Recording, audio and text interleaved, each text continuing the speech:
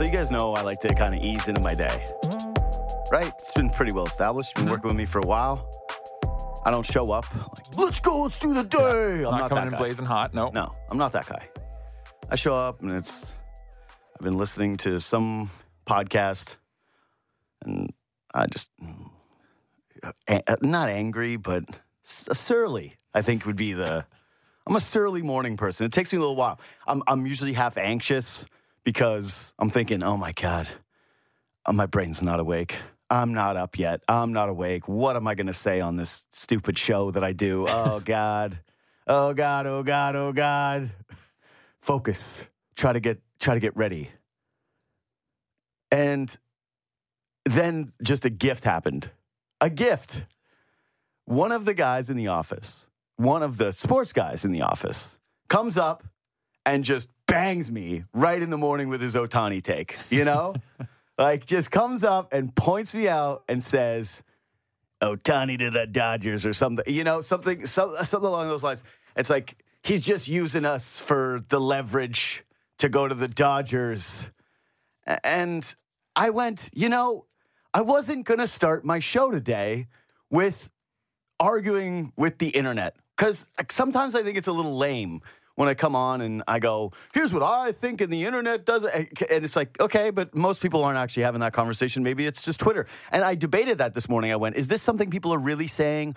Or is this just a Twitter thing because everybody has an opportunity to say something? And so you end up seeing more than you should of a certain take. No, it's a real life take. And this gets back to the conversation I had with Sid a few weeks ago about Toronto insecurities, right? The weirdness of being a Toronto sports fan, how sometimes we root against our own teams in a way that I'm not sure other markets do. I think that some East Coast markets are similar. I think we share more similarities with like Philly and Boston and New York that will turn and hate on their teams. Mm-hmm. But ours has this like added layer of insecurity to it. For sure. There's this added layer of just like, well, we don't want people to be treating us like we're different than the other teams, even though we're up in Canada. But deep down, we know we're so different and you don't want anything to do with us because we're weird. We're the up there country. Hope nobody notices. Come here, look at Toronto. Look how much like America it looks. Yeah. Hope you don't notice. Hope you like poutine. Ketchup chips are cool. Please like them. And so I get smacked, right? Just walloped. I'm just sitting there and jaw just jostled by the Shohei conspiracy take of an actual sports person in the office. Simon Bennett. And he cold cocks me with his Shohei conspiracy. And I said, thank you, Simon, because now I can do this and know that I'm not just raging against the internet. I get it. The Jays have often been the bridesmaid to stars. It's happened before, right? The first guy I can actually kind of remember is Daisuke, where people got a little excited about Daisuke, and then it turned out that, no, they weren't even close on Daisuke. And there's been a few others throughout history, of course. But this is one of those things where it feels like you're way too locked into your own team. Because guess what happens to every team? They strike out on free agents and trade acquisitions. Like, Toronto, if you're a Raptors fan, I get it when you say, oh, no free agent's going to come here. Because literally, Kawhi won a championship here. Had the city go, we'll feed you for free forever. We'll give you the most amount of money. We'll give you a private jet to fly around wherever the hell you want. And you have an opportunity to do what is the thing that everybody in basketball does down to the lowest level of the sport, which is run it back. And he went, I'm cool. Yeah. Plus, like, you can play 40 games if you want. Yeah. We'll take care of you. We'll do whatever the hell you want. And he went, peace. So Raptors fans, actually, you get to have the most pessimism. And because the championship was won and there was a long stretch of real success, it's almost like that fan base actually has the most optimism. Leafs fans, the Tavares signing was big, but yeah, free agents have signed here, and it's hockey. It's a flat cap. It's totally different. The Blue Jays, I think they were 11th in payroll last year. Maybe they were a little higher. But I thought it was 11th. This is just going off 12th? Okay. Oh, Armin, you better be right about that correction because Ben Nicholson-Smith about to come on. And if you just buzzed in my ear to get a wrong payroll stat, I'd be choked at you. But yeah, okay. So they haven't they tried to sign Garrett Cole, right? They didn't get Garrett Cole. So this happens from time to time, and it's frustrating. And I get the feeling of like, oh, is someone using you for leverage? Yes, because that absolutely happens. I understand being skeptical of Shohei Ohtani signing here because it's like, it's not a 50-50 proposition. It's less than that. Obviously, we know other teams involved. We know they're competing against the Dodgers that have a more advantageous geographical location, a longer track record of regular season and postseason success. Like, everybody gets it. Everybody understands, for the most part anyways, that the Shohei Ohtani thing is not likely to materialize, that it's far less than 50%. And yet, for some reason, there seems to be this, like, added layer of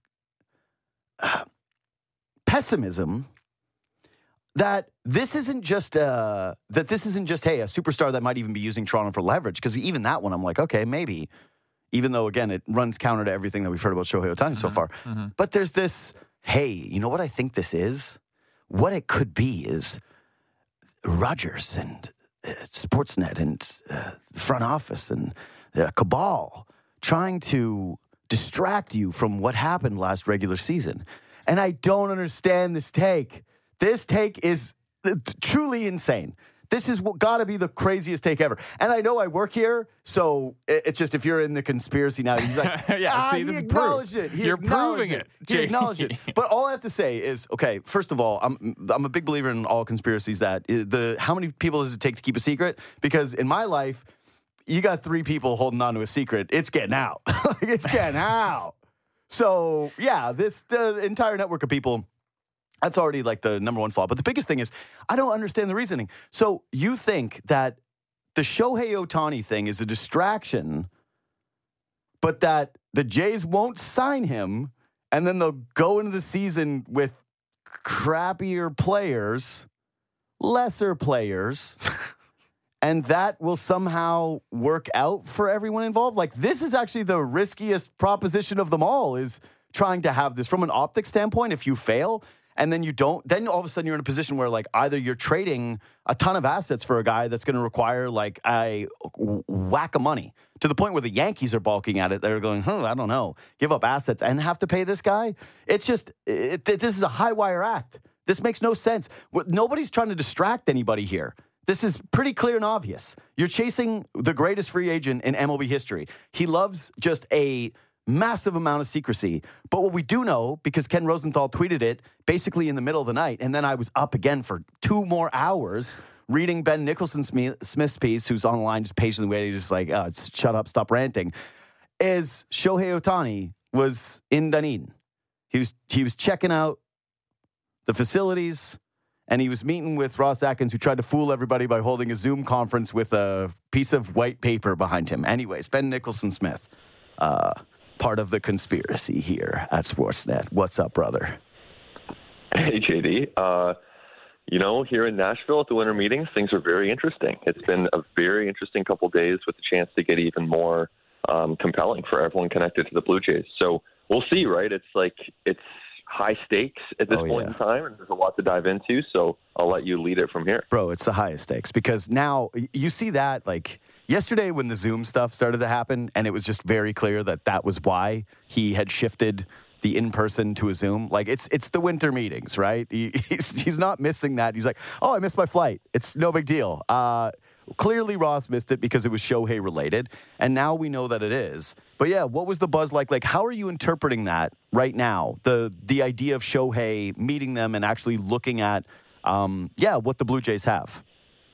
Yeah, for sure. Like, to dial it back to yesterday, I've covered a lot of winter meetings all the way, the last 10 plus years of winter meetings, and every single time except for the pandemic, it's always in the GM suite. It's never even in a hallway. It's in the GM suite. You go in there.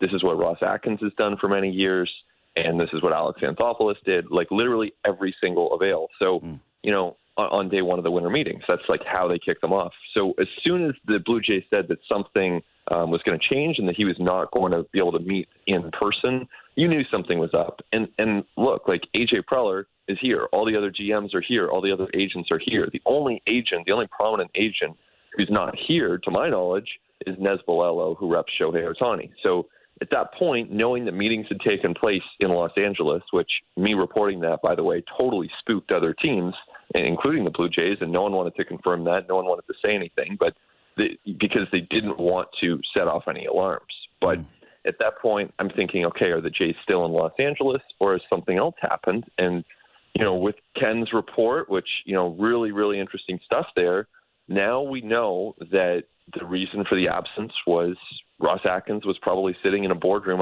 I've been in some of those little boardrooms in that complex in Dunedin, Florida, and sitting there, and he had probably just given a tour to Shohei Ohtani along with Mark Shapiro. Oh, man. It's hard not to at least think this about him being there. During this time, when everyone is getting that business done, like, isn't it fair to say how much, if Shohei is there and he's looking at the, $80 million Dunedin renovations, right? Yeah. That is a sign of the most serious interest that we can interpret so far from Shohei. By far. Like, it is. So my understanding was he was spotted in California in recent weeks. His private life, of course, very secretive, but believed to live somewhere in the Southern California area in the off season, spend some of his time there. So that is not a short flight to go from, let's say it's LAX to Tampa. It's a cross-country flight. There are videos out there. You can, if you're just a little bit curious, I'm sure the Blue Jays would have been happy to provide him all kinds of video material if he was just, hey, yeah, I want to spend 15 minutes and browse this video.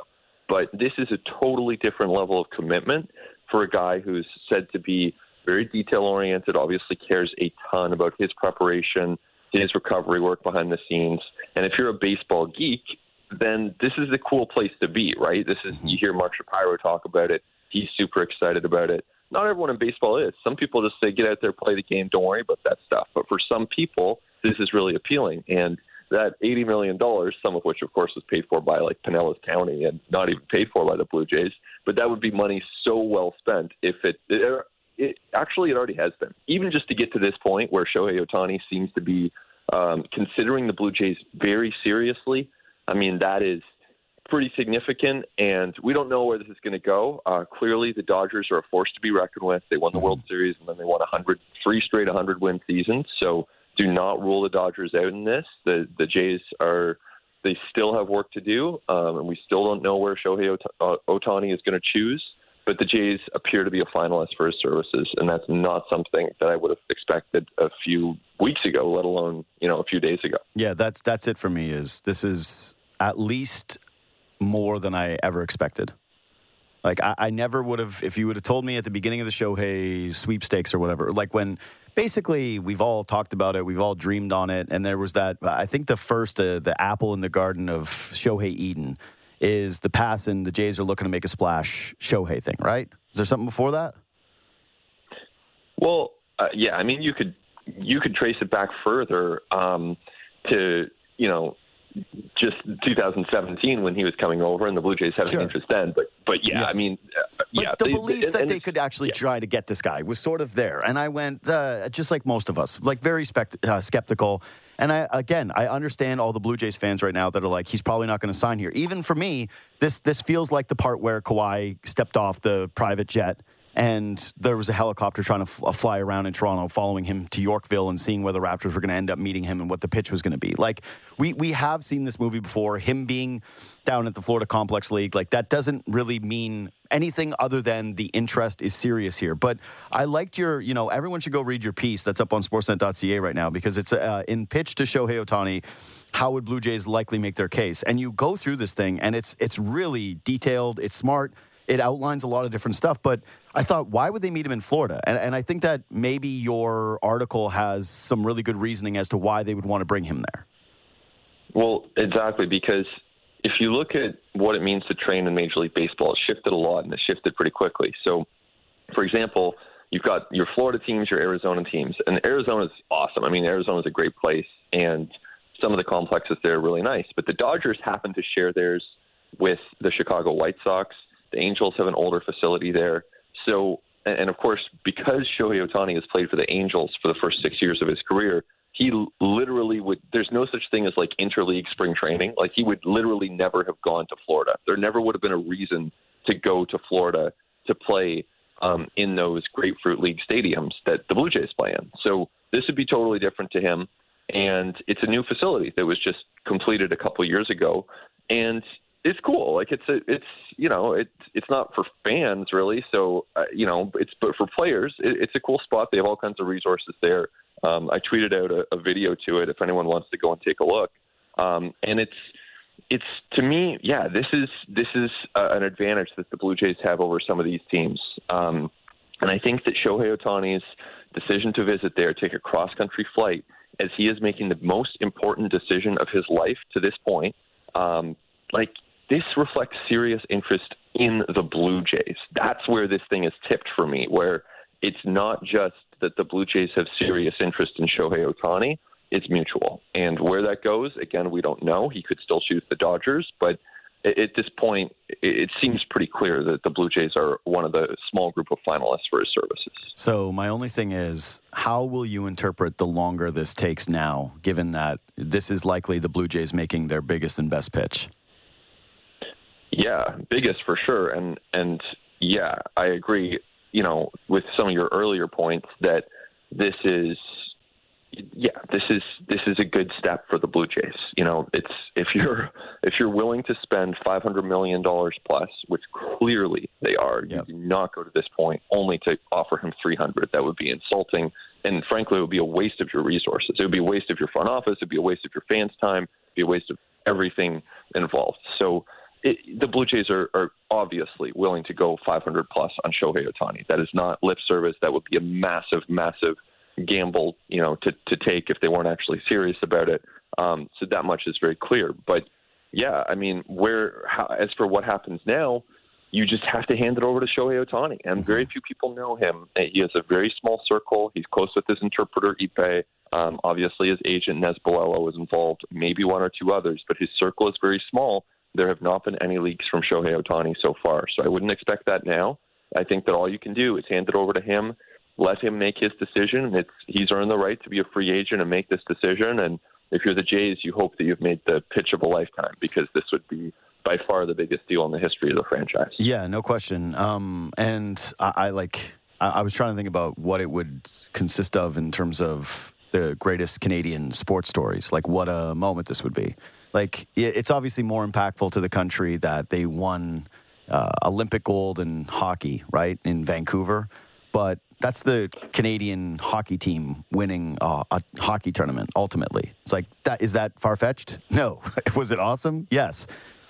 The Jays signing modern-day Babe Ruth to the biggest contract in baseball's history is, it's hard to overstate how big of a coup this would be for the company, for legacies of everybody that's involved in the signing, for the baseball operation, for the fans, for the outlook of what this team is going to be for the next 8 years. Like, it's massive, massive, massive, massive stuff. And again, I do implore people to go to sportsnet.ca or go to your Twitter at B Nicholson-Smith. I just shared the post because the piece that you wrote, like, I actually almost thought they should have you in the room. I was like, get Benny in there. He knows what he's talking about. Get him in there with Shohei. Give him the pitch. Because I wonder how much that they have at their disposal outside of the stuff that you just wrote. You're big in Japan. In some circles, yeah. Yeah, like you're doing Japanese sports radio. Like, what are they asking you? How does this work? Because I know that you did like a ton of, like, I don't even know if it was sports radio. Like, what are you doing media-wise at the winter meetings for everybody back in Japan? Yeah, it's been interesting actually, because as I've been, just walking around here, it hasn't been uncommon for me to be stopped by Japanese media who are looking to report. They're extremely thorough. Obviously, the interest level on Shohei Ohtani in Japan is extreme. So, they might frame it as, Canadian reporter discusses Blue Jays reported Shohei Ohtani pursuit, that sort of thing. And then it's like an interview with me about what I think. Clearly there's just so much interest. He's such a global star, and it would be a preview. And this whole thing in a lot of ways is a preview of what it would be like for Shohei Ohtani to play for the Toronto Blue Jays. Because again, remember, this is the beginning of a relationship. If he chooses to leave the Angels, this will be the beginning of a new relationship between Shohei Ohtani and his new team. And this now is the chance to start that and to start it in the way that it's probably going to continue. So who's in charge of that relationship? Who's making the calls? Who is the one who is kind of following the lead of the other and making sure that they are not stepping out of line? Well, the way this is unfolding right now, the teams that are interested are towing the line. Team executives are petrified of saying the wrong thing about Shohei Ohtani. Like, you listen to the managers talk about it, the GMs. When I run into people in the hallways here, it's like, they'll maybe give me a little nod and just like accelerate in the other direction. Yeah, they don't want to see you. They're like, please don't. Just walk away. Go the other direction. And which I get. Like, even Ross Atkins yesterday, it's like there was all downside to him talking publicly. And, obviously as a media member, I'm happy he did. But, like, he's tired. He's been recruiting Shohei Ohtani. That's where his energy goes. Like, he could step out of line and say the wrong thing, which he didn't. But end of the day, that's CAA exerting a certain amount of control, which is their right as the representatives for Shohei Ohtani. And so wherever he ends up signing, there's going to be a relationship there that's being formed this week, whether it's with the Blue Jays or a different team. And because Ohtani is so unique and he faces so much pressure and he has so many demands on his time, they have interest in setting that relationship off in a certain direction. And so there's so many layers to this thing. We could obviously talk about it for hours, and who knows? Maybe we'll be talking about it for years, but they got some work to do first. Yeah. Again, your piece made me believe just a little bit more, because I just went through it where it's like, yep, the Dodgers have to share a spring training facility with the White Sox. I was like, if Shohei Ohtani is as big of a baseball nerd as it appears he is, maybe that actually is a feather in the cap. Maybe he is looking at these renovations and all this different stuff that the Blue Jays are invested in, and they're just commitment to that. And he's saying, I don't mind this, actually. I like the privacy of this place. I like being in a market where I will be able to dominate, but also be able to have my privacy potentially a little bit more. Like, yeah, I actually thought that the point you made about, hey, LA has a lot of star athletes that absorb a lot of the oxygen. I got to wonder how he feels, right? Like, he was already with the Angels, and there was already the jokes that people like me would have, and I know it would be different playing for the Dodgers, but of, hey, nobody's watching Ohtani because the games are on at 10 o'clock at night. What it would mean to him to be on the East Coast, but also in a place that's not a media market where he's going to get completely destroyed if things go poorly for a couple of weeks, like New York. I don't know. Just reading that piece, it feels more and more like it could actually make sense for this guy.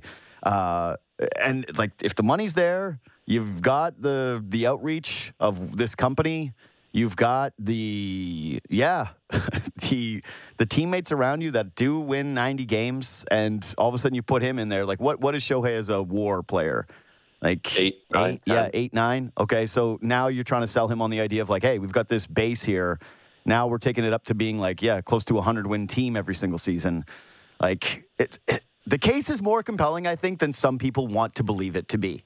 Let's just put it that way. Like, pessimistic Blue Jays fans, and I get it, because I was as pissed at this team as anybody. That's why I feel like I should have some equity here. Is like, I've also hated on this front office as much as anyone humanly possibly could. I've doubted this team so many times. But the case for this guy, it's like, he's not going to the Pittsburgh Pirates here. Like, there is a real foundation where he slots in and you go, damn, this makes sense.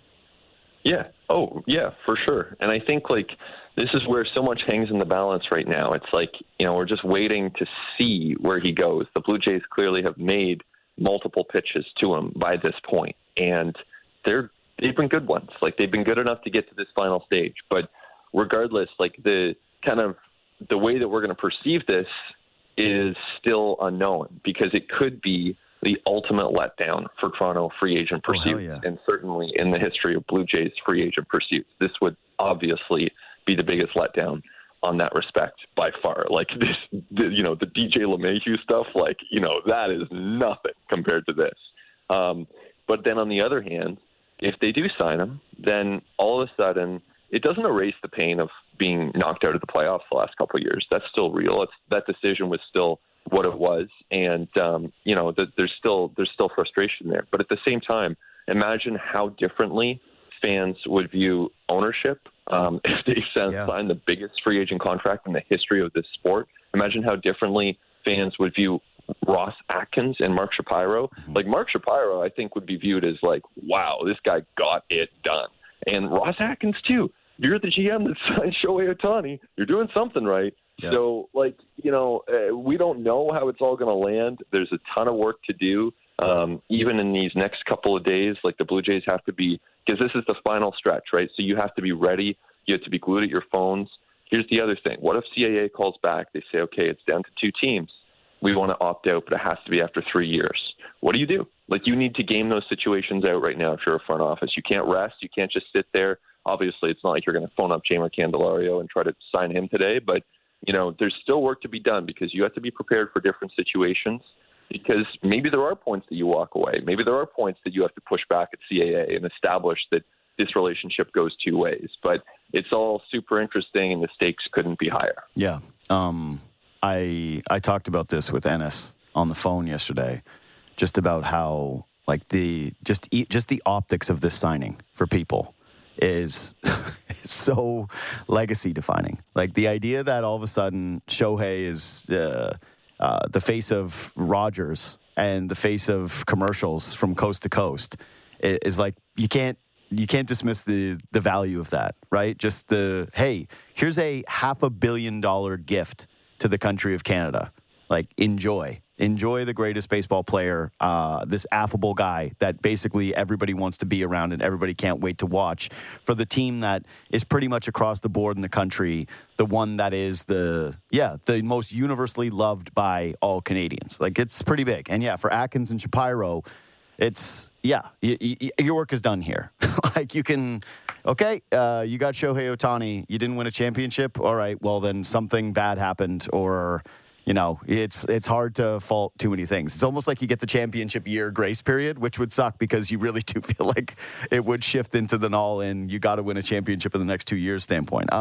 Okay, so you hit on the next thing, though, which is, are you concerned at all about the length this takes really impacting the plans down the line? Because I've genuinely always believed that the Blue Jays hit Plan C for their offseason last year, maybe even Plan D for their offseason last year, and it resulted in a team that everyone thought was a slog. And I think that part of the anxiety that fans are having watching the Shohei thing is they're going, you're building up false hopes that you're going to be able to land this guy, when in reality he's not going to come here. And then all of a sudden you're going to go to the market and other things are already going to be settled. And especially given that it is such a limited market, at least from a free agent standpoint this year. Yeah, I think, first of all, I know you're not saying this, but I don't think the hope is false. It doesn't mean it's going to happen, but there's a real reation for hope. Like, if you can't hope right now, Shohei was just visiting the Blue Jays in Dunedin. Like, if you can't hope today, when are you ever going to hope? No, that's, I cannot understand this fan right now. I opened up ranting about it. I'm a big, like, don't tell people how to cheer guy in general. Like, I like it when people boo. I like when people hold organizations to account. I think that being critical is fine. I think that positivity can actually be toxic, and that the constant need for it. Like, I saw Jason Kidd, the coach for the Mavericks, the other day. He was like telling writers, why don't you write more positive stuff? And I was like, man, you see the reaction of this on the internet, and there's a lot of people that'll go, yeah, why aren't you more positive to some of the sports writers? And I'm like, this is crazy. This is banana lands. But this one, I just don't know why you would start going down. I just think we're broken here. Like, some people are just genuinely broken sports fans here, because there's absolutely zero reason why you should be looking at this from any kind of negative standpoint, that the world's biggest baseball star is privately meeting with the Blue Jays front office.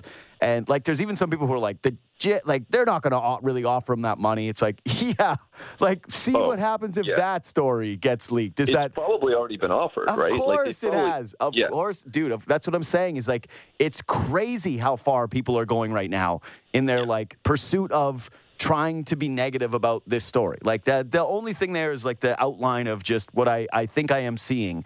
And I will say, like, if I'm pessimistic about it, or if I'm nervous about the Shohei stuff, that's my only point of reservation, is how much effort this must be taking for everybody. And like you mentioned, why would anybody want to rush to sign Candelario, right? And then go, oh, wait, you took your eyes off the Shohei prize. Like, I'm all in on Shohei personally. If I'm the Blue Jays, this is the only thing that matters. Everything else is secondary.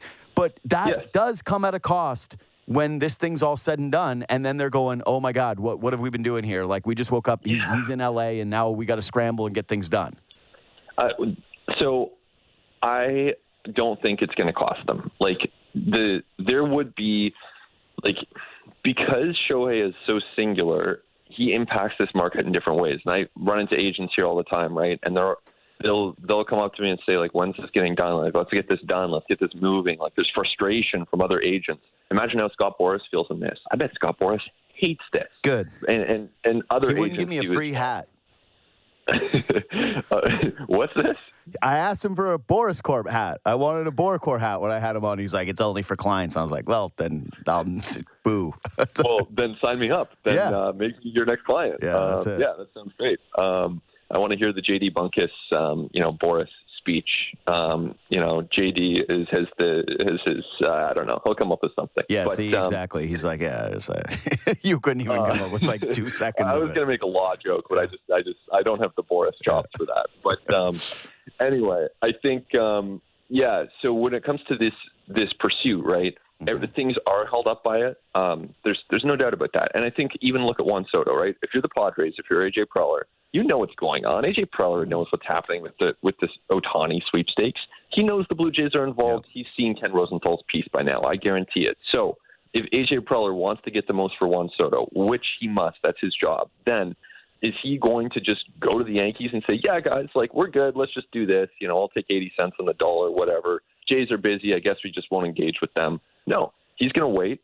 He's going to make sure that the Blue Jays are fully engaged, and then he is going to try to get the absolute most that he can for Juan Soto, mm-hmm. with or without the help of the Blue Jays, but certainly not when they're in this kind of moment. So, Juan Soto not getting traded today. It's just not happening because the industry is too fixated on Shohei Ohtani. And so the Jays will be in a fine position to regroup. It will be an emotional crash, and I think that emotional crash would be real for everyone in the organization if he does not sign with the Toronto Blue Jays, which, again, real possibility. And it would take some serious effort, I think, mentally and emotionally to kind of regroup there. Yeah. This has been, we saw, well, maybe, I'm not sure if the video was shared, but, it's been a tiring time. It's been a tiring time to be like this intensely traveling cross country, as you'd expect. And so, the Jays would have to bounce back, but yeah, it's all worth it. It's not going to cut them off from other possibilities. Dude, yeah. See, I think that's the really important thing to remember here is like some of these things are definitely not getting done until Shohei is done. And there's got to be the organization working double time to ensure that they have their plan Bs and they have their plan Cs because this is truly... That's why I think the conspiracy theory of this is trying to distract people from the Jays season is the dumbest thing possible because if they miss on this, like the fan base is now going to be at a point where everyone's distraught. Like that there's not going to be a higher level of disinterest after missing on Shohei Ohtani. Like this is such a big swing that if they were to trade for Juan Soto, people are going to be disappointed. Like they're going to be looking at this and saying, and I'm not saying everyone, but there will be a lot of people that look at it and go, yeah, all right, so they gave up all the prospects for a guy that's going to be a rental. Great, good job, right? You can already see the writing on the wall with stuff like that. Like they go out and get secondary stars like a Christian Yelich in a trade. It's now you've basically taken out any potential signing or big trade that you do at the knees in terms of excitement with this move. It's the number one flaw in that. And again, what I think is one of the dumbest conspiracy theories of all time. So yeah, the crash is very, very real. The crash is beyond massive. The stakes are huge, huge, huge, huge, huge here. But I think that's really sharp analysis that, hey, no one's really moving. Just because the St. Louis Cardinals traded or signed some pitchers and the Mariners made a small move is not a real indicator that things are happening before Shohei signs. Okay, so you reported that 4 teams are inquiring on Manoah. Well, actually, I'm just going to say a generality here. Is there anything else you want to say today on Shohei or on the Blue Jays' pursuit? Have we covered all the bases? Oh, man. I mean, there's so much we could say. Nothing's, jumping to mind. I just think, this is a unique day. So, hopefully Jays fans can enjoy it, and we'll see where it leads. Yeah. I hope so. I don't think that – here's my thought for Blue Jays fans who were like not willing to get their hopes up. It's like the worst thing that's going to happen is that you still don't have Shohei Ohtani on your baseball team. Like, that's so true. It's just like that's the worst thing that's going to happen. So yeah, you reported 4 teams inquiring about Manoah. Do you think that what's your gauge on the interest level versus is this people trying to offer something real to the Jays, or is this vulturing and trying to figure out if they can grab someone on a cheap price? I think there are definitely teams vulturing. I don't think the Jays are going to engage on that type of offer. If there's a real fair, full value type of trade where the Blue Jays get a bat back, maybe a Juan Soto, then they give up Alek Manoah, of course they'd be open to that. They're not going to say that publicly. They don't want to cut off their leverage in trade talks. But yeah, of course they would be willing to trade him, as others are on that list too. But, the relationship with Manoah clearly has been more frayed than with others. And, I've seen videos of him from taken the last few days. He's in really good shape. He's working really hard. We'll see where that leads. He's obviously poised for some sort of a bounce back season, but there's still some awkwardness from last year. So I do think that he's going to be a Blue Jay, but if teams want to pay full price, the Jays would move him. Yeah. And there has been interest, and it appears that the Padres are one of those interested teams. Yeah. That's the thing is that keeps kind of bothering me about the Manoah situation is I think we all should be able to read that he's clearly available. And the fact that this guy hasn't come out and said, Toronto's where I want to be, and, he's on social media every day, right? It's pretty commonplace for teams to basically issue statements of their regard for a player and for the player to state how much he likes the city.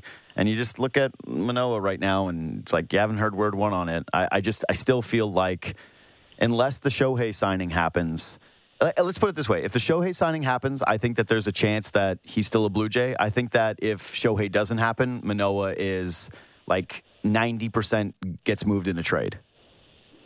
Wow. Yeah, I wouldn't put it quite that high. I just think I think even if they let's say Shohei signs with the Dodgers, and let's also say the Blue Jays miss on Juan Soto, because again, that's a pretty big player to try to get. So, you're going down that path. Your pitching is your strength at that point. You're still need to be super motivated on bats. Maybe it's Rhys Hoskins. I really think Rhys Hoskins might be a fit in that scenario. Then you keep going down the list. You probably add a couple outfielders. Got to figure something out at third base. You're going to listen on Alek Manoah, but I don't know. I think they would actually keep him in that scenario. I'd almost flip it and say more 75% they keep him, 25% they trade him. Because the reason why I say this is I just don't see what else the Jays have to offer to teams. I go through it. I've talked. I keep referencing this, but talked to Kylie McDaniel 2 weeks ago, and he goes, "Yeah, you're bottom 5 prospect pool," and so I'm like, okay, who are they moving? Who are they moving that another team is going to say, yeah, we really want that prospect, especially given their real desire to hold on to Ricky Tiedemann. If you're getting involved in the sweepstakes for a legitimate player and you strike out on Shohei and you strike out on Juan Soto, and I actually, the Juan Soto thing, I know everyone's saying the Blue Jays are more likely and maybe the price comes down or whatever, but, you gotta, the idea that you're going to give up that many assets for 1 year of a player and then have to either fork over that contract or have him walk for nothing is devastating. And if you're the Blue Jays, right, you give up everything that you have left and then you lose and you watch Juan Soto walk and he just signs with the Yankees, that's a realistic scenario there. So I guess maybe I'm not as bought in on the Soto possibility unless Manoah is a real centerpiece for them. Unless they go, we'll take Manoah and Orelvis and some of the other top tier prospects that you have and let you keep Tiedemann so you have some face into all of this. And that's it. I look at Manoah and say there's got to be some team at some point that wants to view him as a really valuable guy, as that bounce back candidate, and that Toronto just goes, what else are we supposed to do here? We're not getting anything back for Santiago Espinal. No, they're not. And I think this is where, to bring it back, Shohei Ohtani doesn't cost any prospects, right? That's part of the appeal here. And for Juan Soto, you think about the amount of prospects and major league players that you would have to give up for 1 year. And then with Shohei Ohtani, we're talking about a longer-term investment, presumably that it would be at least 3 years before an opt-out. And I don't know where the Blue Jays would stand on an opt-out. To me, that's one of the low-key questions kind of lurking here because, the opt-outs are obviously massive. But you give it to them. Yeah, and I don't think you can give them an opt-out after 2 because at that point, then it becomes a whole potential crash with Bo and Vlad and Shohei. That's a big departure out the window. Jordan Romano, Kevin Biggio. It would be a full exodus at that point. But I think you have to be willing to give them an opt-out. And, that would be tough to stomach. But, if you're the Jays, is it, I don't know, $550 over 11 with an opt-out after 3? That's a pretty compelling offer right there. But, ultimately, some of the people I talk to think that the final decision for Ohtani will be made on gut feel. And if the teams are close on money, then it will be about what he feels. Well, yeah, that's the thing is everybody's going to offer him, I think, the money that he wants, essentially, right? It's going to take something crazy to push a team the groups that are remaining out of it, right? If you're in for a penny, you're in for a pound at this point, and it doesn't seem like, right? It's it's the $500 million range, maybe something a little bit more, but we're out of the conversations of $800 million that we were having when he was still healthy as a pitcher. You're right. To me, this is where can I win? Where am I going to be comfortable? Where am I going to have the most access to all my baseball nerd stuff? Where can I be a super duper star and make tons of money on, my likeness, my brand, all these different things, but also have some anonymity, some level of a semblance of the life that I want to lead in my personal time. And Toronto, I think, is going to be able to offer an opportunity to check a lot of those boxes. And so, I'm pretty optimistic about it. I hate it. I hate how optimistic that I am about this because you're right. The crash and the second he signs in LA, right? The only thing, again, I can equate it to is when Kawhi signed in LA in the middle of the night and I was, out on a patio and it was 2 a.m. and somebody showed me a phone Kawhi signed and I went, no. And it ruined the night. I was out with college friends. It was this big get together. And the second that was shown is everybody just wanted to go home. It was just done. Yeah. It was dead. And so, it's going to feel like that if it happens. But the first time I see one of those tweets I told you so, the conspiracy, it's I might break my phone. You got to turn off your mentions. No, I can't. I listen, I am a big mute the tweet guy. I mute the tweet all the time. But, it's to see one of those and just have the people validated who are just negative the entire way through. Oh, it's going to hurt. It's going to hurt. I'm rubbing my hands together because I can't even think about it. It's giving me the heebie-jeebies. Anyway, Benny, keep up the great work. When you fly back tomorrow, I guess? That's the plan, unless the Jays have a press conference they want to make. But I hope you fly to Dunedin. I hope you fly to Florida, or they have they're come down here, Ben. We read your piece. We need you to seal the deal. We need you to get. Yeah. Oh man, if I had been I would have gone so off the handle with that stuff because I would have got his favorite music and made that the soundtrack of his video. I would made him a mixtape. Be I love you. Show him that you care. And just this one tiny little thing. I was talking for a while about Yusei Kikuchi, how you have to involve him in the pitch, and I really think they did. No one's confirmed that, but I really think that Kikuchi was a big part of this pitch. So remember, if the Jays actually do land him, Yusei Kikuchi deserves a lot of credit in this. Yeah, I've said if they want Yusei Kikuchi up on the level of excellence, if that's what it takes, you do it. You want to hang his jersey, hang Yusei Kikuchi's number next to, the World Series banners because I'm fine with it. Do what that's when you're oh, what if he wants an opt-out over 2? I don't care. Will Shohei Ohtani play baseball in Toronto next year? You want an opt-out after 1, buddy? It's yours. Seriously. There's nothing off the table for me in the Shohei Ohtani sweepstakes. He should have everybody completely over the barrel, and it should be, I want the Ohtani Dome. I want the jet to fly to Japan whenever the hell I want. I want basically dictator rules where if anybody looks me in the eyes, a security guard just sweeps them away, and you don't see from that person again. Opt-out clauses, whatever the hell this guy wants, the most money in the world, his own separate clubhouse from the team. I don't care. There's nothing that I would say no to. I don't have a breaking point in a Shohei negotiation if I'm these guys. But again, it's not my money, and Please, Shohei. Please come. And because from like a character standpoint, right? You think about this guy is obsessed with baseball. He is so obsessed. He is in incredible shape. He is also regarded as like a great person behind the scenes. You talk to former teammates, you talk to people around him. This is like the kind of guy that you would definitely believe is going to keep himself in incredible shape, very motivated, all those things. So, we can all think of free agents, and this obviously isn't the time, but we can all think of free agents that maybe haven't performed the way you would have thought. But, man, Shohei Ohtani, like, there's got to be a huge degree of confidence in that character. Yeah, I think, again, one of the other worst ones is you're really going to give that much money to a DH, and I'm like, all right, that's all I need to know about this person's baseball opinion. Anyway, Benny, we got to go. Thanks so much for the time, brother. I hope that I'm having you on very, very soon to discuss, like, what's next after the J side of Ohtani. Yeah, let's hope. That'd be fun. That'd be a lot of fun. As a baseball writer, baseball fan, this is pretty fun stuff. Yeah. All right. Talk to you later, buddy. Yeah. I love that guy. Do you want this serious quick thing? That's why you follow your passions. Oh, yeah. It's because this dude, Ben, loves baseball, man. He grew up loving baseball, and he chased this passion. And now when he talks about the baseball team, like, he sounds like a guy who just loves it. Yeah.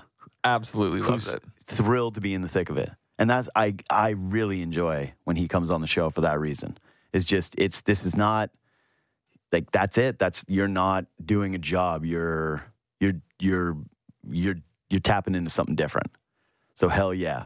Sign Ohtani for Ben Nicholson-Smith. Yeah, for Ben. Dude. Do it for Ben. One of the most loved guys at Sportsnet. Again, one of the highest approval ratings at the company. We talked about Scott Hansen being America's sweetheart. Ben Nicholson-Smith might be Canada's sweetheart. When I see people like tweet nasty stuff at Ben, I know how my mom feels when people tweet nasty things at me. Ready to fight for Ben. I'm like, I want to jump in here. How dare you? Yeah, report. Harassment Elon, report. can we shadow ban this man, please? Yeah, exactly. All right, the NBA in-season tournament was yesterday, and it was a smash hit. All right, so NBA in-season tournament night one. Damn it. I didn't realize how long we went with Benny. I'm going to have to get more into this in a little bit because I got to obey the radio clocks here. But let me just start with this, okay? This is my tease for talking about this and what we missed because we'll have plenty of time in the next hour to kind of go through everything else that we didn't hit on from yesterday. I can't believe how jealous I was of Pacers fans and how much I actually wanted the Raptors to be there. And the Pacers are actually like a huge loser franchise, right? Like their real only moment is Reggie Miller in the beating Garden. the Knicks. Outside of that, they went to, finals and they got smoked and that's it. That's and the they whole lost thing. to the Heat a bunch of times. Yeah. They pushed the Heat with Roy Hibbert's verticality. Yeah, you're right. Roy Hibbert stood tall at the rim against LeBron. That's one of their championships. That was awesome. And it reminded me that the Raptors, like, we're a little spoiled. They got a championship now that we have the Larry O'Brien on the jerseys here. Yeah. There's a little bit of a spoiledness from the Raptors fans where, and we're also so used to Drake night that the courts are not even like, we're like, this is just a normal night, right? This is just normal pay tribute to Drake night? Yeah. Is this something different? Not aware. It's just this standard, Drake, whatever we have to do to satisfy you, we'll do it. All right? We'll do it, Drake. It was so fun. Yeah, it was the first electric. game was very, very, very fun. I do have a thing or two to nitpick, but yeah, I was jealous. I was jealous as hell. Those Pacers fans were having fun. The Pacers players, the bench were going nuts. I saw that there's I think 8 guys on their team. That were making the whatever it was, the minimum or whatever. Or like less than $1 million. So this is huge. I was thinking, the bench reacts on that Nesmith dunk was the best. People were and you get $100K just for going to the semifinals. It's amazing. Yeah, no, that's what I mean. Is you get the $100K for the semifinals. So these guys were losing it, but yeah, I saw 10 players on their team who make less than $3 million in salary this season. So yeah, $500K on the line and getting that $100K is pretty nice. Those boys had a time yesterday in Indiana. It was really fun. You know who woke up feeling great today? Adam Silver. Yeah, he did. He fucking did it. Yeah. The only thing is it did feel a little diluted by the second game. For sure. Like the second game, I was already like, but I still think he's probably thinking, all right, we got something here. Yeah. No, I that's going to be the test of tonight is did we see something special that is going to continue? Like we know we're going to get players who try. Like that's very clear. These guys want that money. The money as a motivator is working for these guys. The load management era in basketball has been dealt with actually extremely well so far. But yeah, what are we going to see tonight from Knicks Bucks? Like, are we going to see this translate? Are we going to see those fan bases feel the same way? Like, Milwaukee won a championship. The Knicks are looking for a real championship. Yeah. Are the stakes going to? Was this more of just a perfect market, perfect team? Like they had a breakout player in Tyrese Halliburton, where the whole world's kind of looking at this, going, "Okay, we heard about you, but we didn't know it was like you can go toe to toe with Jason Tatum in a shootout." When you're sick. We didn't, the Shaq meme. I'm not familiar with your game. There's a lot of people with Tyrese Halliburton yesterday. Pacers are fun, run and gun team. The crowd was awesome. Buzzing, yeah. Right? Like, Fieldhouse. They got one of the weirdest, ugliest courts in the whole play-in game stuff, but their crowd, just a basketball smart crowd who was really into the moment against a perfect opponent in the Celtics where they're really good and also people are familiar with the players. Like it felt like kind of a perfect storm for the start of this thing, but still massive, massive, massive win. And now at least it has people invested in looking at all these other games and hoping that it can build off a momentum off that. So anyway, we'll discuss more of it later because I do have more thoughts on it. But quick break, and then we'll get to Frank Seravalli about what he heard on the Leafs' pursuit of the Calgary Blue Liners, the NHL being hopeful for the Olympics in 2026 because they've got a new executive director of the NHLPA, and an update on the salary cap. That's all next with Frank. All right. Got a lot of ground to cover with our next guest. It's very strange to have a day where we find out that the NHL salary cap is going to be likely going up, and we're coming off of some pretty big Leafs trade rumors. And it's like, we could barely even make time for this. Could barely even fit this in with all the Shohei hype. Frank Seravalli, hockey insider and president of Daily Faceoff. What's up, brother? How we doing? I mean, it is Shohei, so I understand. Yeah, exactly. It's so. But the only thing I don't understand is the big question is, can he still pitch? Yeah. And no one's answered that yet. I think that the implication is he has to take a year off from pitching, but that he wants to pitch a year from now, which would actually line up perfectly. Like the Jays are built exactly for this. They don't need a starting pitcher next year. Like, of course, could they use Shohei Ohtani and his nasty arm, his Cy Young caliber arm? Yeah, of course they could, but they don't need him. They've got to pitch. But what if he doesn't pitch again? Who cares? He's Shohei Ohtani. That's the beauty of this guy. But is he really worth $600 million if 100%, he doesn't pitch again? 100%, dude. He's an international superstar that's going to be a draw. They just, you know how sports work. They've just renovated. They just sunk, I think it's $40 million into the spring training complex. And then they sunk, I think, $400 million into the Rogers Center renovations. Like, they want to see people in the building, and Shohei will do that. Also, this brand becomes like a universally popular brand here. The Blue Jays, like, basically fix their offseason, their past season. Like, everybody's legacy changes from the owner to the front office to the players in the clubhouse. Like, he's worth every penny, and I'll hear nothing. I'll hear nothing from you. Unless you get him and he's no good. No, see, this is you and your Philly scum. I'm just saying. This is your Philly broken fan deep down. You're like, hey, look, I know the bad things to say. Throw a battery at him. That's what you should do. The Phillies got Bryce Harper, and it's changed everything. That's what I'm saying. I get it. See, you should be, and that's all we want here. That's all we want. Anyway, but we also had Trey Turner and saw how that felt to start last season. Yeah, to start exactly. You guys all buried him. Then he's a playoff hero, and all of you had to be like, "Oh, we're sorry, Trey. We're sorry. We're such scum here. We're so bad to our athletes." JD, come on. We're so sorry, Trey. God, he's amazing. He's a man on fire during the entire postseason. Okay, I want to get into your sit down with Marty Walsh, and there's a bunch of stuff that this guy, if you don't know, because you're probably listening to this and you don't know that the NHL is a new executive director of the NHLPA, and they like him. The players really like this dude, and he's got a few things to say. But it's the Board of Governor meetings time. I'm in Seattle. Yeah. But I'm starting with this because I don't want to lose this in terms of time. So Did you hear the same thing in terms of Toronto's pursuit of the Calgary defenseman on the salary retention? And if so, what do you think it would have taken to get that deal done from a price point? Like, what do you think the Leafs were offering in that trade? Because I haven't seen that anywhere. Yeah, I haven't really nailed down that part of it, what the return might have been. And I think, honestly, the more interesting part is that, and I've been saying this when you just do the math, when you have John Klingberg's $4.15 million, the goal for the Leafs should be to fill 2 spots with that. Mm-hmm. And that's the exciting part, right? Is you've got this do-over for a guy that was clearly not a fit and wasn't playing up to snuff. It's so rare to get out of jail free on a signing of that magnitude, meaning that chunk of salary cap space. Mm-hmm. The Leafs got one, and now it's about really trying to overhaul and change out what looks to be a defense core that really is lacking. And so that part of it, the return, haven't nailed down. But I don't think when you look at the Zadorov price and then you factor in Tanev, who at this age is what he is, I don't think it's crazy overwhelming, but there certainly is a higher price when you're asking the team to retain on both guys. Yeah, because the way I'm looking at it is in 2025, Toronto doesn't have their first, their second, or their fourth.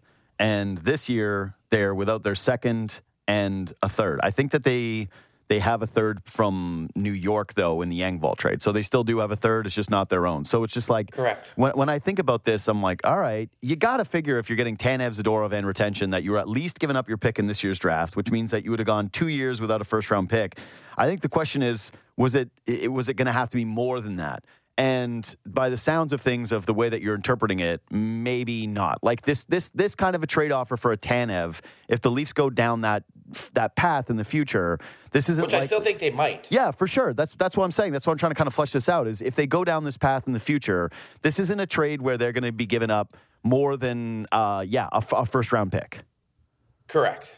Okay. So then. I think I'm not even entirely certain that Tanev would net a first round pick for Calgary. Yeah, the problem for Toronto is they don't have any seconds, so right. You gotta find some of those somewhere. Okay, so this is the second part of this thing, though. Doesn't Calgary though have more leverage with him? Like, you're right, he's Tanev, and he's a good player, and he slots into the top 4. He's better than what Toronto would have, and I've always been a fan of the guy. He was injury prone for a really long time. I think that's been sorted a little bit for the guy. But yeah, he's a pending unrestricted free agent. He's 34 years old. You wouldn't think that would be too much. But now all of a sudden, Calgary's kind of in it. And I'm looking every night when I'm watching the NHL, I keep coming back to the same thought is there's really no horrific teams. Like, even the Sharks have been better as of late. I don't think, like, are the Oilers going to end up being sellers? Or the Ducks, after giving, Killorn money, are they going to start looking at pieces to give off? Like, are the Blackhawks going to be sellers in the same way as some organizations would in their position, given that they're going to want to capitalize on the Bedard contract? Like, how many teams do we expect this year are actually going to be in the market for a team like Toronto, who's clearly trying to add a right-handed defenseman? I feel like, Tanev could end up actually being the best of the bunch if he's available. Well, he really may be. And I think what you just hit on is the big complaint from general managers that I've spoken to so far this season. We want to make a move, but there's so few other teams out there that are actually in that posture, and frankly, maybe at any point in the season. Yep. Most of the teams that you hit on, Chicago, Anaheim, etc., San Jose, they don't even have that much to sell. Totally. The Sharks only have 1 retention spot left. So if you're thinking that Couture and Hurdle or one of their defensemen might be on the move, well, they can only retain on 1 guy, and good luck on the rest of them. Mm-hmm. So that takes the Sharks largely out of the mix. The Ducks, maybe Adam Henrique. Chicago, if Nick Foligno wants to go somewhere, obviously not Toronto. We've been down that path. Mm-hmm. But really what you might be looking at is teams that are in the mushy middle, specifically in the West, that really are not – they love being competitive. They love being in the mix, mm-hmm. but know that they're not a threat.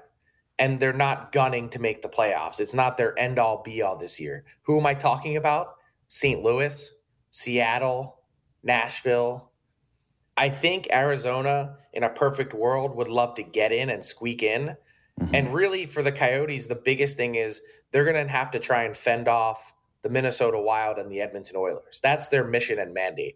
Forget about those other teams, because I do think at some point that they're going to sell. But that's really the job for Arizona, which has won 5 straight against some really good teams. Mm-hmm. Yeah, they pounded somebody last night. So it was Washington, who, by the way, they've beat the last 5 Cup champs in a row, I think. Yeah, they eviscerated. They scored 5 goals in the first period. I went, oh, okay, Arizona. And it was the perfect night because Ovechkin didn't score again. And I'm very much on the record of not rooting for him to break the goal record. And by the way, Ovechkin, just for those tracking at home like me, who checks it every single night he plays, 3 goals on a goalie this year in, I think, 22 games. So just something. Why do you not like him? I mean, why would I root for a Russian player to break a Canadian player's record? Like what? This is the one thing we have. We have Gretzky. I don't want Ovechkin to break the record. But he owns 58 other records. What does he need that one for? I want him to have them all. I'm greedy. I don't want Ovechkin. I'm not rooting for him to have this. Like, no. And that's so very xenophobic. No, it's not. I just am not. I am pro-Canadian over pro-Russian. I'm pro-Chase. Yeah. I'm pro. So am I. Sammy Sosa, Mark McGuire. I enjoy the whole it too. Lead up to it. I enjoy it too. That's why I enjoy checking Alexander Ovechkin's Hockey DB page every day and seeing that he's just chasing empty netters frantically because that's the only way that the guy can score now. Okay, so the cap, it's going up, 83.5 to 87.7. That's about a $4 million jump.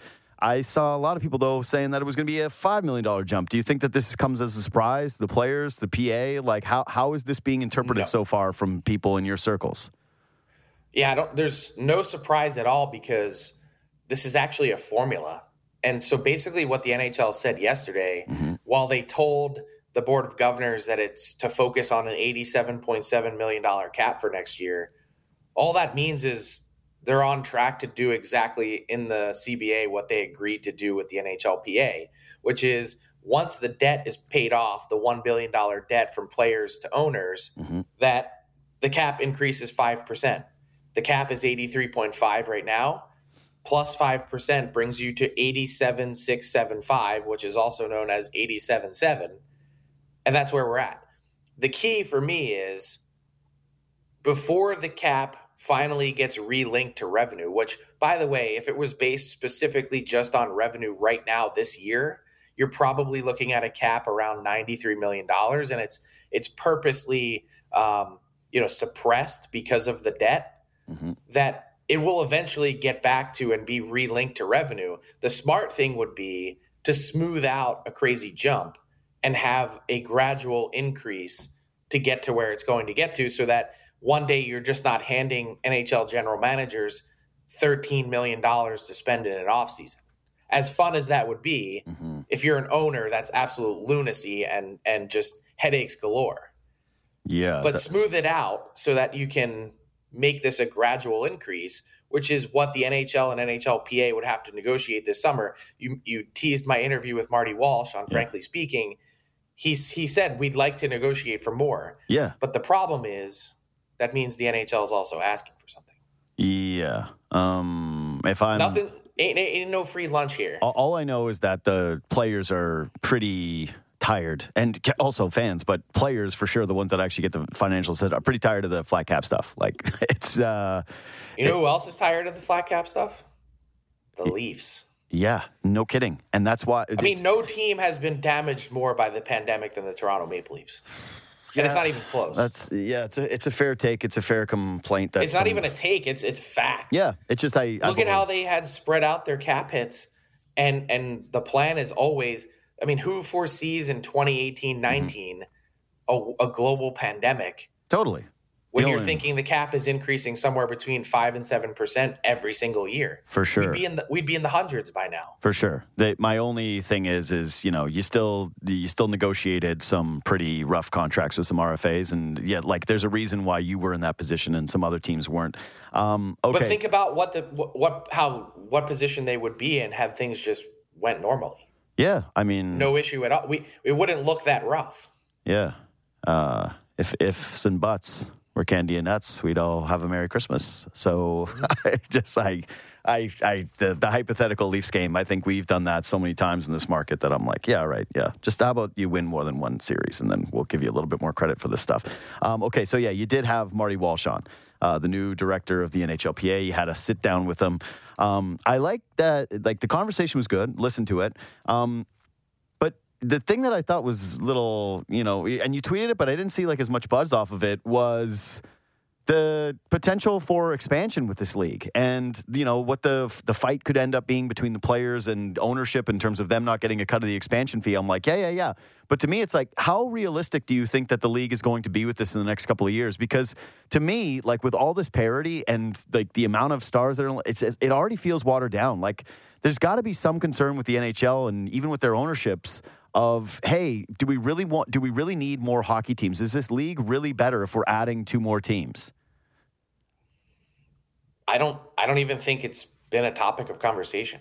Oof. I personally think the idea has been, wait, you mean someone is going to cut each of our teams a check for $80 million if we add 2 teams? Where do we sign up? That scares me.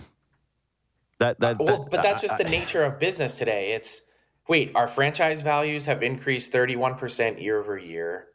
We're making record revenue. Salaries have been suppressed due to the pandemic in a way that they've never been before, absolutely controlling our costs. Fans seem to come out anyway in droves to see what I would agree with you is most certainly a watered down product. Then you add in 50 more jobs for a union. Honestly, it becomes a game of who says no. Yeah, to me, where you have these leagues that are really forward-thinking right now, like the NBA with its in-season tournament, Major League Baseball with the pitch clock. And it's methodical, right? Yeah, it's like you're feels like there's a plan. Yeah, that's it. Is like you're looking forward at, hey, how are we going to compete in this new media climate? Because, yeah, there's more people want to go to concerts, more people do want to go out, and so people want to go to games. That's very clear, especially post-pandemic. Live events and experiences, this is very much a thing. So hockey is still going to be able to capitalize on that from a gate perspective. But I just keep thinking, like, I follow the league closely. I watch every single Leafs game. I cover it after every single game. I watch the league basically every single night. And there are still so many times where I'm watching a game and I'm like, I don't know who this player is. Like, I've never heard of this guy. I have no idea who this is. And maybe it's just a little bit of getting older. I don't know. Maybe it's just like the amount of maybe it is the flat cap and the forced players that have been kind of at the bottom of a lot of different rosters. But I don't feel like the NHL is going in a great direction from a competitive standpoint or from a product standpoint in terms of it improving. Like, it's great when they hit on guys like Bedard. But yeah, you want to feel like there's a bit more of a plan than just like, hey, let's get as much money as possible and then extend, let's try to make sure that we have more jobs in here at the price of the consumer and at the price of the product. Like, that's a little bit how this feels to me. I think part of it is they're resistant to that kind of forward thinking that you're talking about. Yeah. Like, I've asked in the last couple meetings, have you seen the NBA's in-season tournament? What do you think? And part of it is, I think they don't like it because someone else did it first, and they don't want to copy. And it's basketball. But then I said, well, look how much it's spiced up their regular season, and the response I get is, we don't need spicing. And I'm like, sure, okay. But I mean, to me, it's a monotonous long season, and the Leafs have at least had a trip to Sweden to kind of break things up a little bit. It felt a little different for a couple weeks. But here's the thing. For a league that really struggles to generate new revenue, adding 2 more teams is a ready-made recipe to do so. You're adding 2 more teams which are contributing to the pot. You're adding 2 new markets, 2 new sets of eyeballs, which your TV partners or future TV partners really like. It's an easy solution when you feel like you've run out of options to grow the game elsewhere and find new revenue. That's the hardest thing for the league, is to unearth new revenue. And that's why this is the easy out. Yeah, that to me is kind of pathetic, though, where it's like, hey, we are having trouble figuring out new ideas. And like, just do the same thing. Just get the check, water down the product, make it even worse. And it's like, okay, well, if this is going to be a problem at some point, like, you are going to have to grow the game. And that brings me to the last one, because I know you got to fly here so quickly. Marty Walsh did bring up that they're hopeful for Olympics in 2026. And you've talked about this, like, hey, then you got to give something up. And these are guys that are fighting for the maximum amount of salary cap space. Do you what's your feel on the potential for that soon in 2026 with the return to the Olympics, or the players actual monetary will to get that thing done? Oh, it's happening. I don't have any doubt, zero doubt that the players are going to the 2026 Olympics. There we go. And they don't have to give anything up because they already negotiated that in the last CBA, that the league will make a good faith effort to go. And in fact, had there not been a pandemic, then they would have gone in Beijing. I'm pretty sure of that. So, look, they're really close to an agreement, JD, on getting that done. I think the more important thing is having a complete international hockey calendar that you can point to and say, all right, 2025, we're starting with a 4-team tournament that's not a World Cup. Then we're going 2026 Olympics, 2028 true World Cup of hockey, and then 2030 Olympics again. Set the calendar out for a period of 10 years so that this doesn't become a negotiating tactic or ploy. It's not even part of it. It's just, hey, we know this is what we're doing. We've agreed to it. We believe this is the best way to continue to grow the game, and we're going to go from there. It'd be great to have international hockey back at the very least. We need it. Yeah. Connor McDavid and Austin Matthews have never played for their countries in a best-on-best tournament. I like that's the way that you put it. It's disgusting. Because you don't want to say what you really believe, which is that America's better than us now. Oh, I don't have any problem saying that. Yeah. Hey, Frank, thanks for the time today, buddy. Have a good one, JD. Cheers, pal. Frank Seravalli, hockey insider and president of the Daily Faceoff. And it's just these guys they haven't tried any ideas, and they're all out. We didn't try anything. And the brainstorming meeting is just dudes twiddling their thumbs, sitting there. I just what about more expansion? What about more teams? I don't know. We've already got a team playing at a 5,000-person arena, but yes, let's do it. We've already got multiple Florida teams, but hell yes, let's do it. Although, actually, I will say, from my understanding, the Panthers carryover has been kind of legit, at least with the maintaining of the fans that they brought in last year during the Cup run, whatever it was. I know I had Stu Gotts on. He was like, "Yeah, we don't care." So it's not it's not a massive thing, but at least that they've got their pocket of fans kind of a little bit more hammered out. I've just seen their building look really full on a lot of different nights. The 2024 Rogers NHL All-Star Game will be expanded to a 3-day event with NHL All-Star Thursday at Scotiabank Arena, featuring the Tim Hortons NHL All-Star Player Draft, the NHL Alumni Man of the Year, which is honoring the 1967 Maple Leafs, and the Canadian Tire PWHL 3-on-3 Showcase will be there as well. Tickets to NHL All-Star go on sale Tuesday, December 5th, which is today. Now, it's actually, they're already underway. 10 a.m. You could have started, so you're late. So you better hustle. But you can go to Ticketmaster, and you can catch all the action, including the Rogers NHL game on Sportsnet. All right, let's take a quick break and hit what we missed. So, now there's Ross Atkins clips flying around. It looks like he's on with SiriusXM radio, so it's like he has already flown to Nashville. That's where he is, right? He's on with Jim Bowden. Do you know? Producers? Guys who told me to play this clip? Yeah. Okay, good. Good stuff. Not sure where he is. Yeah. Not sure where this is from. Yeah, he's on SiriusXM radio. And looks... Okay, here's what I'll say about this clip. There. He says, everybody has me in 4 different places. It's so funny. He's laughing. He's having a... Ross Atkins looks happy. Yeah. All I'm going to say is he looks happy. So they asked him about do we know the question specifically? It's something along the lines of, hey, what would your pitch be to Shohei Ohtani, right? That's because I heard the clip already. And Ross being a happy guy, and then he gave an answer that sounds pretty much like a guy who was fresh off of giving a pitch to Shohei Ohtani. Let's play it. This market, separating out your question that is directed at Shohei Ohtani, if you just talk about the city of Toronto, that it represents a nation, that we now have the best resources as it relates to getting players better, our facility in Dunedin in 2024, our player-focused facilities that will be in Rogers Center will be, in our opinion, one of one. The ability to acquire players at every level, to maximize spending in amateur and international, to be able to trade for players, to be able to go after high-caliber free agents like George Springer, Yunchen Ryu, and Kevin Gossman and Chris Bassett, that's an exciting and easy thing to sell.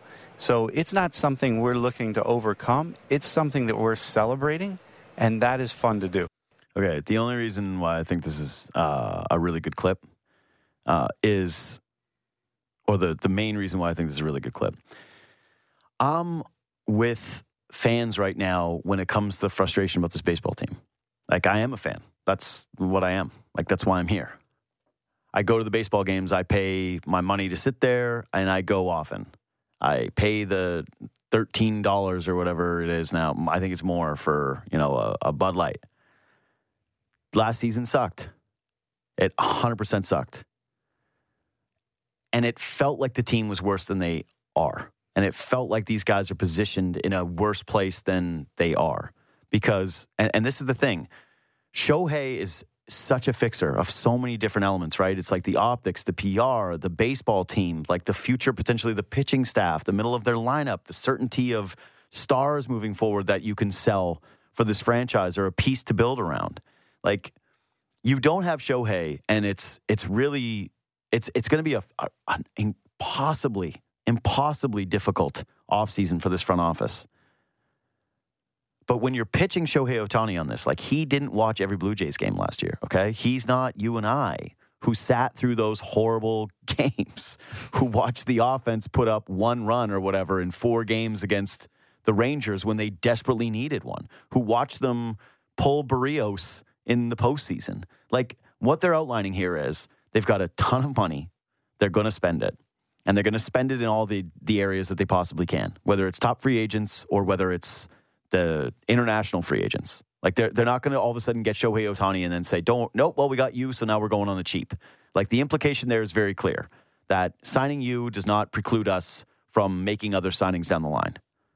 2 is the Dunedin meeting, from reading Ben Nicholson-Smith and then now hearing that clip, it's just very clear that a big part of this sell, and you got to use the things that make you different, right? Because the Dodgers are using money and they're using their thing, which is the West Coast, and the fact that they've won more games, blah, blah, blah. For the Blue Jays, one of the selling points is clearly, man, we've got world-class facilities, and in Dunedin, they're all ours. You're going to have complete anonymity. There's not going to be 2 baseball teams here, okay? Here's all the stuff that we have at your disposal. We know you're a huge baseball nerd. We know you want to win. Here's where our commitment to winning has been from a financial standpoint, and here's how serious we've been about, like, the approach to actual individual players.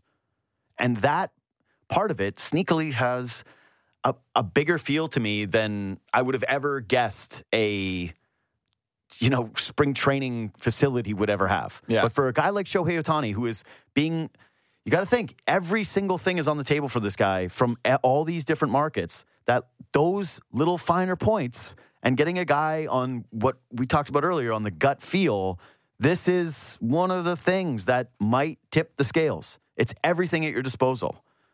So, yeah. I'm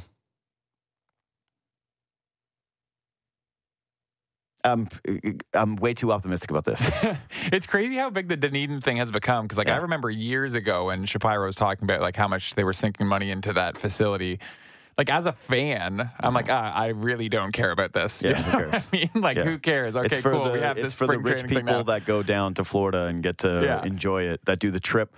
Or for the people that live there and go, like, nice, this is the time of year where the snowbirds get to see the Blue Jays. Wow, the spring training field's really nice, but it turns out, like, this is actually a thing. It's amazing. That's actually the place that they should call the Ohtani Center or whatever. Yeah. It's like, if they sign him, then you'd be like, hey, we're putting put a statue or at least a plaque. Like, this is where we had the Ohtani meeting. It's amazing. It should be like a real historical monument. All right. Let's get to some other audio.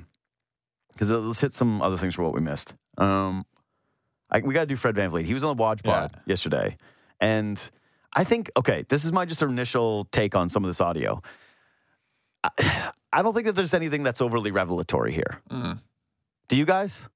Like, when you heard any of this stuff, like, did you feel like, oh, wow, this is, like, really groundbreaking stuff? And I actually feel like one of the quotes in particular is almost taken a little bit of, it's like a Rorschach test where you're seeing what you want to see. Let's play. This is him talking about his final meeting with the Toronto Raptors with Adrian Wojnarowski on the Woj Pod. I remember meeting with Houston and just kind of hearing their vision and hearing how they see things and being excited about a new possibility. And then I also remember, meeting with Toronto and kind of leaving that meeting and feeling refreshed because I was so uncertain about, making a change. I felt it, but kind of that meeting kind of sealed it for me. That was like, that's kind of the right thing for me to do because you can't hide energy. And, just being in that room, everybody that was in that room can attest that, it just felt like it was, everybody understood what was about to happen. Okay. So the you can't hide energy to me has been spun off by some as like, you couldn't hide the negative energy around the Raptors. Yeah. And that's not... I don't think that was... Yeah, I think what he's saying there is you can't hide the energy of them knowing that they couldn't match the price point of what Houston was going to be able to offer them. Right. Whether it was like, hey, the opportunity you were going to have to go run that team, the no taxation, and the contract that he ended up getting, which was just going to break Toronto. A lot of money. Yeah, especially given that the Raptors have that they have... a Scotty extension coming up, OG extension coming up, that they were going to have to pay Jakob Poeltl that offseason, who they traded a first-round pick for. They were going to have to hand him $20 million. That these guys have Siakam that is coming up, Gary Trent Jr. coming up. Like, to me, my interpretation is, and again, this is art now, right? We're just doing art. It's like, well, how does it feel to you? My interpretation is that Fred VanVleet is saying that you can't hide the energy of these guys going, we've done our best here, but we know what is going to happen now, that you are going to be a Houston Rocket, that the offer that they're giving you is just something that like we plainly cannot match. Yeah, I mean, I agree. I didn't read it in the way, I didn't even really see much about the I just think when you first saw the quote of you can't hide energy. That's the thing with all of this stuff, right? Is the quote. Like even the quote that I saw going around of Fred said something about like it's, the Raptors said it's starting to go around Scotty or whatever. Yeah. Like, you see that and you're like, oh, so he didn't like that Scotty was getting it. But I'm not sure that that's really I think it is to a degree, but I just I don't think he was saying like, oh yeah, I was out as soon as Scotty Barnes was getting touches or whatever. Dude, you know what I mean? Fred VanVleet's entire imaging is around, or his brand is bet on yourself. Mm-hmm. And making sure that this is a business, like that you are getting paid your worth and that you are not just getting caught up in sentimentality. Really, truly, if you are bet on yourself, getting the best possible contract was always a huge thing. Do I think that winning meant nothing? Like, do I think that maybe he would have taken this from the Charlotte Hornets? Maybe not, maybe that like Houston actually was trying to make an effort to win. They brought in Dylan Brooks. They had a bunch of good young pieces. They brought in the toughest coach. Yeah, the toughest coach in the NBA, the LeBron stopper. It's just, there were a lot of other reasons why Houston made sense. And to me, that's actually the more compelling stuff from this interview is he's talking about, hey, Masai was straight up.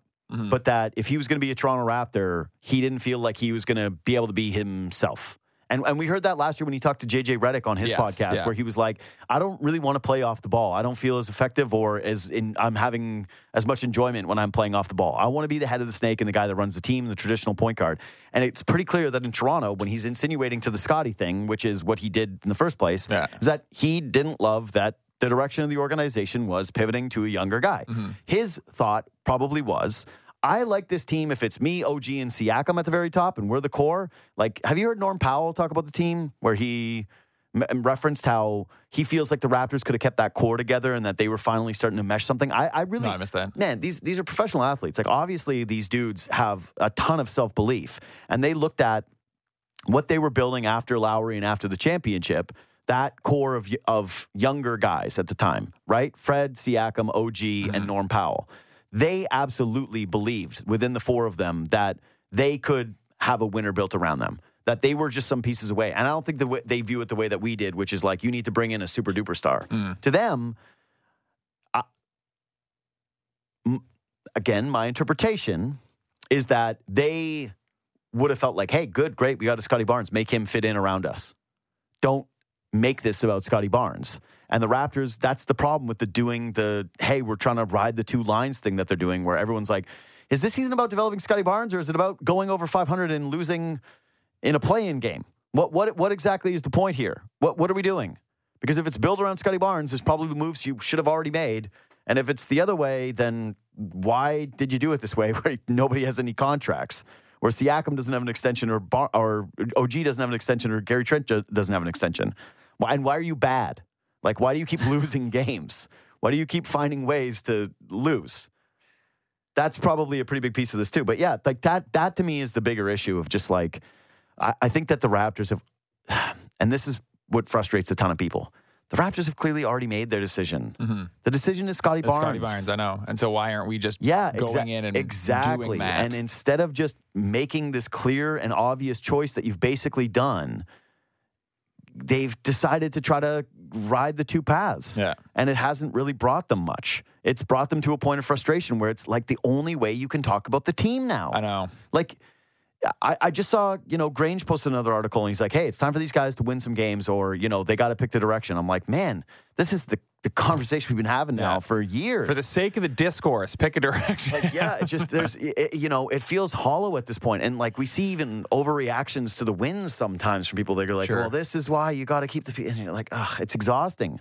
You don't want to be at the spot with sports fans where people are just, like, exhausted by even the wins, where nothing feels like it has any meaning. And again, like, this is why when I did Hopeless Franchise rankings the other week and had Panthers at the top, that I could even put the Raptors in the conversation for the honorable mentions, because like they don't own their first round pick this year unless it's top 6.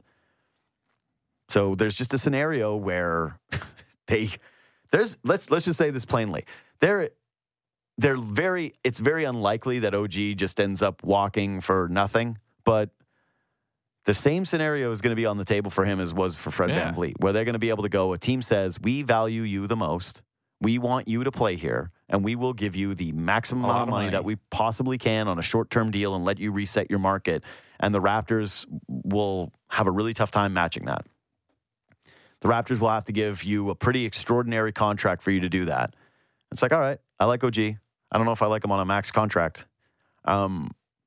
And if I'm watching that Pacers game last night, right? I'm thinking, who could use OG Anunoby is like this Pacers team that gives up buckets to every single player. Like when they were using Nesmith to guard Jason Tatum, I went, who you'd probably like a little bit more than that?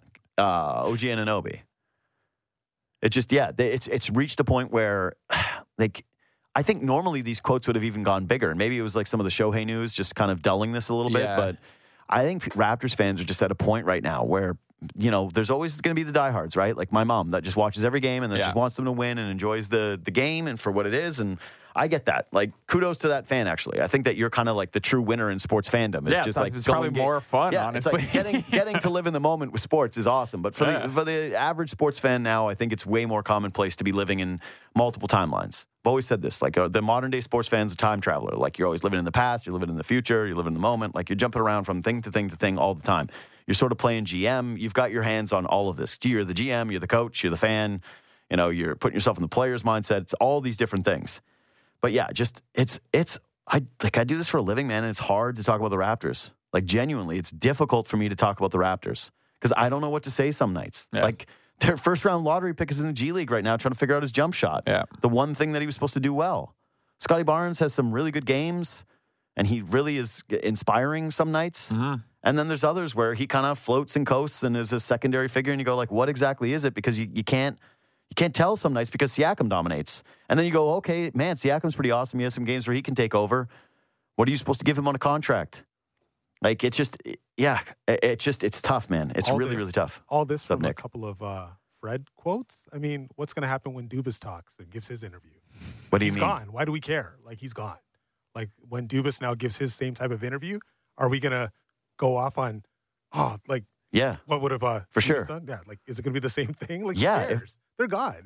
No, that's crazy. If Dubas gives this kind of an interview, it's going to be the biggest thing in the city for a week. Like, yeah, unless Shohei's still buddy, a free Kyle Dubas made one joke at a commencement ceremony, and people talked about it. Like, obviously, they're going to have a major breakdown of whatever tell-all he eventually gives. I don't think he will. Like, it's hockey. I doubt this ever happens. Maybe someday he writes a book and he decides to sell that story of like what really happens. But I don't think you're not getting that. That story's not going to be free. Let's just say that story is not going to be a free one. That's going to be either a huge give to media people who are extremely friendly towards Dubas, and it's like here's some give back, here's a couple of quotes, or it's going to be a book, something he sells. Like that's the way that the Dubas things go. And that's like, man, you think Fred is giving this to Woj like on accident? It's like Woj obviously carried some water for Fred as an insider. Like, duh. Fred's giving him this saying, you're one of the most powerful people in the NBA, Adrian Wojnarowski. I'd like to have you on my good side rather than on my bad side. We've seen, Woj changed ESPN. Like, remember when Woj came to ESPN and they fired everybody because they were like, you decide the content now. Yeah. Like, it's Adrian Wojnarowski. He's really, really, really important. So Fred VanVleet's going to give him these quotes. No, the reason why it's important is it's predictive of you. Like, why do we ever study history? Is it can be predictive of the past or the future? Is that it helps us better understand what is next to come? And so, that's why the Fred VanVleet stuff is important, is because OG Anunoby might be sitting down in the same meeting. Pascal Siakam might be sitting down in the same meeting where they're going, we're still going to need you to sacrifice for Scotty Barnes. And you can't exactly play the 100% the way that you want to play. And how is that going to be met? If the money is more somewhere else, which it could be in OG Anunoby's case on a short-term deal, what's to say that history won't repeat itself? That's why these things are important. So, like, Masai can be as straight up as he wants to be. Like, he just said it. You can't hide the energy, as in you can't hide the energy of someone being excited about a new opportunity, someone feeling wanted. Like, Fred also talks in the interview about how, there was his first dalliance with free agency and getting to feel like you're coveted by people outside of – everybody should know how that feels. Like, when people outside of your organization value you, that's like one of the highest compliments you can get. Yeah. That does give you a reality check of what's up within your own building. And like, clearly the Rockets right from the jump were like, we are doggedly pursuing you with a lot of money right away. Dude, what did you say about, I remember we talked once about when you lost your first media job and then you stepped outside of it and you were like, oh my God. Oh yeah. And I was, You're like, oh, there's actually a ton out here. Yeah. You're like, oh, right. And of course, as NBA, it's a very different thing, but it probably felt pretty nice to be able to be like, holy crap, I want to go work on all these other projects and all these things ended up happening. Like, that's how this stuff works. So, I don't know, man. I just think that there's some of this that fell under the radar, but there's some of this that is a reminder of just what may come for the Toronto Raptors. Anything. Anyway, let's hit what else we missed. Any further in-season tournament thoughts? I want to wrap this up. Yeah, okay. So I wrote down some bullet points for this. My number one was the confession that I really wish the Raptors were there, and that's done. Like, I did. It was fun. It would have been really, really cool to see the Raptors play in that game. And you got to remember that for a Celtics fan, they're like, we've got tons of championships. We would have liked to win that game, but it's not going to have the same meaning to each one. I think that the Raptors, despite the championship, should still be closer to the Pacers. And just how fun it would feel to have a young team that everyone is excited about, that is on the same page or on that trajectory of like, hey, you're building towards something. Yeah, and playing in a game that had some juice. Like, it had some actual juice. But that's it. To me, it's like, again, you're trying to use this information to predict the future. It's not a game 7 in a playoff game, but it's a game that has juice and actual meaning and consequences, right? Yeah, but you also learned that this was a huge game. Yeah. That the Pacers desperately wanted to win. Yeah. And Tyrese Halliburton went toe-to-toe with Jason Tatum and did not look like the lesser. He hits that N1 3 at the end of the game that basically seals it for the Pacers. He was brilliant, though. Like, the triple-double, the way that he just gets into... No turnovers. Man, and he gets to his spots, dude. And then when he talked after the game, he sounded messed up. He sounded like he had the... I was joking with my brother because we bet on the Celtics, and I was like, he doesn't seem like he's sick to me. Seems like he's totally fine. And then after the game, he's like, I was on a... what's it called? Not the breathalyzer. That's for drinking and driving. The aerosol? Puffer. Yeah, puffer. He had a puffer. But what's the real term for Inhaler. that? Inhaler, yes. Hey. There you go, yeah. Yeah. Nice. Yeah. My first shot was going to be asthma guy thing. Yeah, so, he would have gotten it. That's the medical term. Yeah, also, just a reminder, Celtics have won championships since 1986, so they could use a little something too. Just throwing that in there. Yeah, all right. Just throwing that in there. Yeah, okay. Are you pumped for the Lakers? Lakers-Phoenix tonight. Yeah. Yeah, I'm excited for that too. For that too. That's a good one. Yeah, well, here's the thing: it's KD and it's LeBron in an elimination game, so it matters. Like, automatically, it's going to matter. Anyway, the tests. Part of it, I really felt that. I felt like it was stress testing the Pacers and their defense and their shot making and Tyrese Halliburton as a player. It was stress testing a little bit of the Celtics without Kristaps Porzingis, which is very, 50-50 for him to be there in the postseason. I don't think they're like full championship team without him, honestly. Yeah, it was a really, really interesting game to watch. I loved Halliburton. It was a huge win for the NBA in terms of him being a new face of the league, potentially, in a basketball market that matters. I was annoyed by the jerseys. The Pacers have some of the nicest jerseys in sports, and I thought we were robbed of that because of the lameness of this new style thing that they had to go with. It's like, dude, you guys have the pinstripes and the Reggie Miller one with the three, the three-way color combo at the bottom, like everyone knows the stripe thing, yeah, that I'm talking about. Rock one of those. Like the jersey that there are too many jerseys. No, but that one in particular is a rotten one. Like they've gotten some absolutely rotten uniforms for some of these playing games and some of these city editions. Like I don't know who's designing these, but you're doing a bad job. We need to rein it in a bit on the jerseys. Yeah. It's just like in a game like that, too, if you want me to feel like there's some stakes, give me some classic uniforms. Like make me feel the history of the franchises. Let me be reminded of who used to play on these teams as well. Not have it feel like an expansion team. I want to be thinking of Rick Smits as I'm watching this. You know what I mean? That's 100% correct. That is 100% correct. And then lastly on it is I watched the night game, too. And Sacramento gets out to this incredible lead. They shoot the ball, and I'm like, oh, well, this game sucked. Too bad. And then Pelicans storm back, and they looked awesome. They're just a deep team. They're like a really interesting deep team with a lot of different options, a lot of different ways that they can play. Did it not cross your mind that the Kings gave up Halliburton for Sabonis last night? Like that thought definitely. The thing is that Sabonis is really good, too. It's like, and Halliburton's having a... Like, they're going to make the playoffs for a few years. You see the Kings passing the first round, max second round team. Like, to give up Hallie for that? Yeah, see. that hurts a little. I don't know. I just think, too, so here's the thing, though. That trade is so interesting, obviously, and people will talk about it for a long time. But the other thing is, like, they were going to trade one of Fox or Halliburton, and at the time, Fox wasn't even what he is now. Like, they would have been trading De'Aaron Fox at his lowest ever value and never would have got someone like Sabonis. And so, like, who knows what they would have got back. So, like, Halliburton's awesome, but, like, it also got Sacramento into the playoffs, and they're now a pretty good team. This is classic Armin, though. Prisoner of the moment. Like, it just... Halliburton, it's the Kings being the prisoner of the moment because they're so desperate as a franchise. Dude. And desolate as a franchise. Halliburton is really good. He's a nasty player. And Sabonis is not a good defensive player either, but Halliburton is a complete turnstile. Like, he could not get a stop. They were attacking him the entire game. Like, he was 100% the guy where they were like, him. So he has an off shooting night, and it's a really rough one. All I'm saying is it a trade that I think the Kings do again? I'm not sure. Because, I think that they're the losers of the trade. Yes. But Sabonis averages 20, 12, and 7, dude. Like, he's the second best passing big man in the NBA.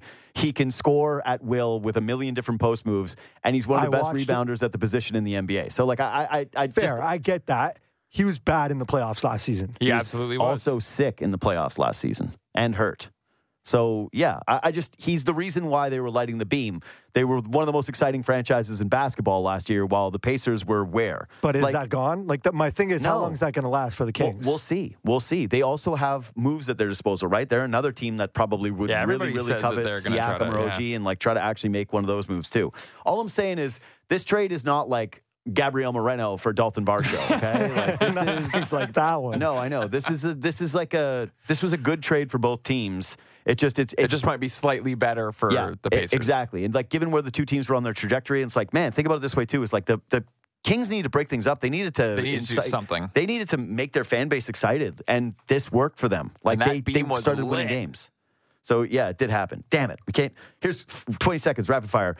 Poor Blake Murphy and the Jaguars fans losing Trevor Lawrence, and poor all of us that have to watch the AFC playoffs this year. God, what a nightmare. Like, losing another quarterback this season. Yeah. And one of the only ones that was actually compelling. Nightmare. Subscribe to the podcast. Leave 5 stars. I'll see you tomorrow.